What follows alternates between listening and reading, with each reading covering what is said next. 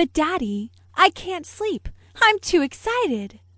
"Well, little boys who don't sleep do not go exploring on islands."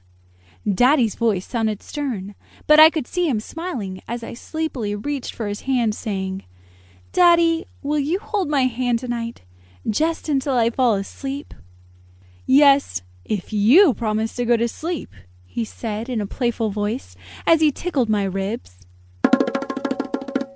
I must have been really tired, because the next thing I knew, Mama was asking, "Logan, are you ready to go for a boat ride?" I was so excited I couldn't stand still while Mama got me dressed.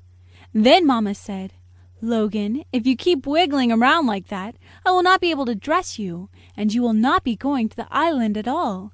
Now behave yourself." After what seemed like forever, we finally got to the ocean. We went down to the dock and waited for Sally, my mother's friend from work.